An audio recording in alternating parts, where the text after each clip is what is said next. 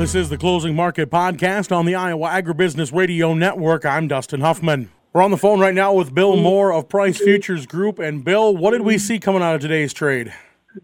A lot of good, Dustin. A lot of good today. One of my favorite days. Green, not only green, but double-digit green. So it's a good day for the grain farmers out there, and makes me happy to see a higher market, and a couple of reasons why. The biggest thing would be last night that the crop ratings came out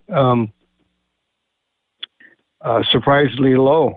Actually, the good excellent in the corn was 55%, and so that's pretty low. It went down a couple of percent, and that's the second lowest good excellent rating we've had in the last 10 years.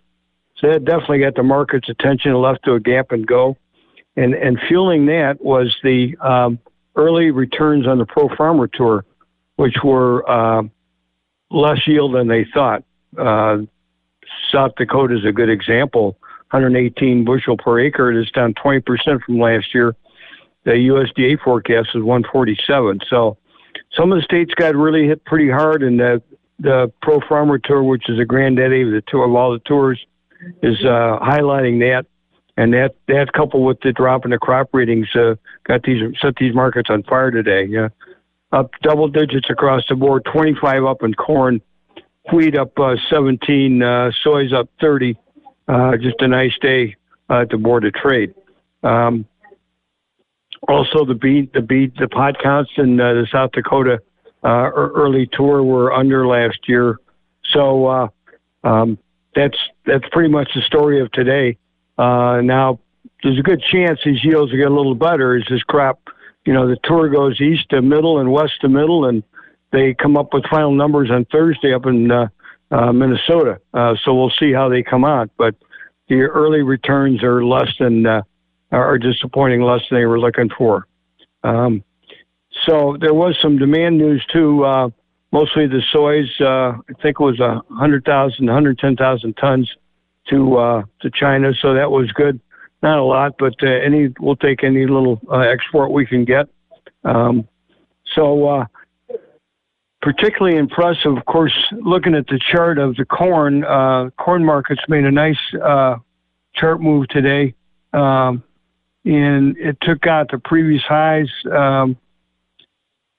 Corn was all the way down to under 570 back in mid-July, and now we're up here at 660, almost a dollar move just in the last about 4 or 5 weeks. And if it closes here, it'll be the highest close these corns had going back to mid to late June. So pretty significant. And I think impressive when you consider the adversity the corn's dealt with just in the last 2 or 3 weeks, starting with the corridor reopen. That was not good news for supply. I mean, that means more supply. A lot of people skeptical that would even fly, and it actually has worked pretty well in a war zone. A lot of ships going out every day or every week, and adding more supply to the global situation. But markets overcome that. Also, the China slowness. In the last week or so, they've had some pretty bad economic numbers out of China, forcing them to drop their interest rates to try to re-stimulate the economy. So that reminds people of how slow it is in China economically, and not good as they buy so much from us in terms of grains. And finally, the macros, particularly yesterday, took a major hit. Stock market was down 600. The U.S. dollar was 60, 70 higher, and the crude oil was down pretty hard. Now, they have reversed a little today. Dow Jones is still down, but the crude's back up $3.50 and dollars lower. But yesterday, not the case, but still the market was able to shrug that off. The stock market hit a little bump in the road yesterday because they do have a economic conference in Jackson Hole later this week. And reminding people we're still not out of the woods as far as interest rate increases.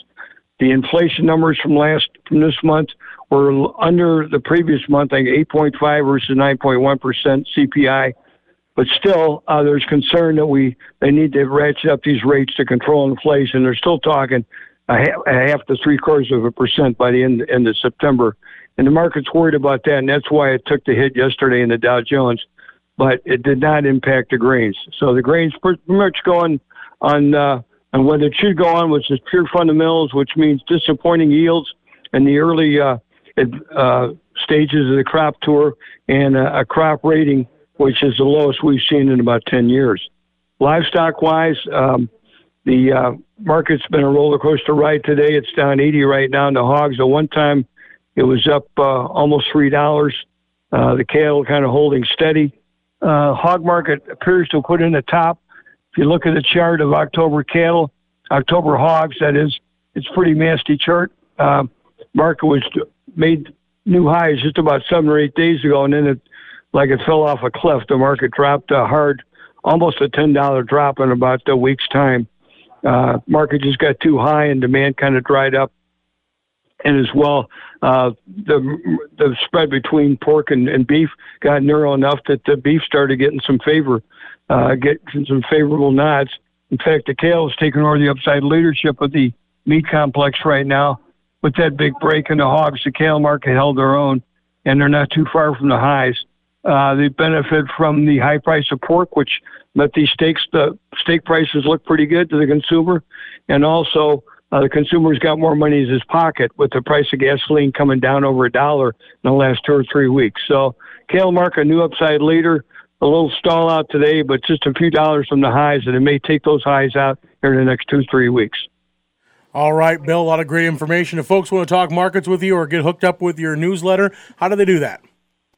630-947-5176, wmoore@pricegroup.com. Sign up for my newsletter, Agmaster. It's a complimentary letter.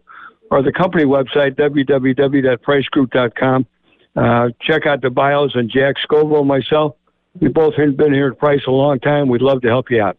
All right, Bill. Well, thanks for the insight. We'll hear from you again tomorrow. It's a pleasure, Dustin. You have a good day, young man. September corn is up 26.5 at 6.60 even. December up 26.25 at 6.55 at a quarter. September soybeans up 39 3/4. That's at 15.66 3/4. November up 25 3/4 at 14.61 even. Soy meal up $10.90 at 431.70. Soy oil up 67 cents at 67.69. December Chicago wheat 12 1/4 higher, $8.50. Minneapolis up 11 1/2 at 9.12 even. Kansas wheat up 13 at 8.79. December oats up 18 1/2 at 4.08 even.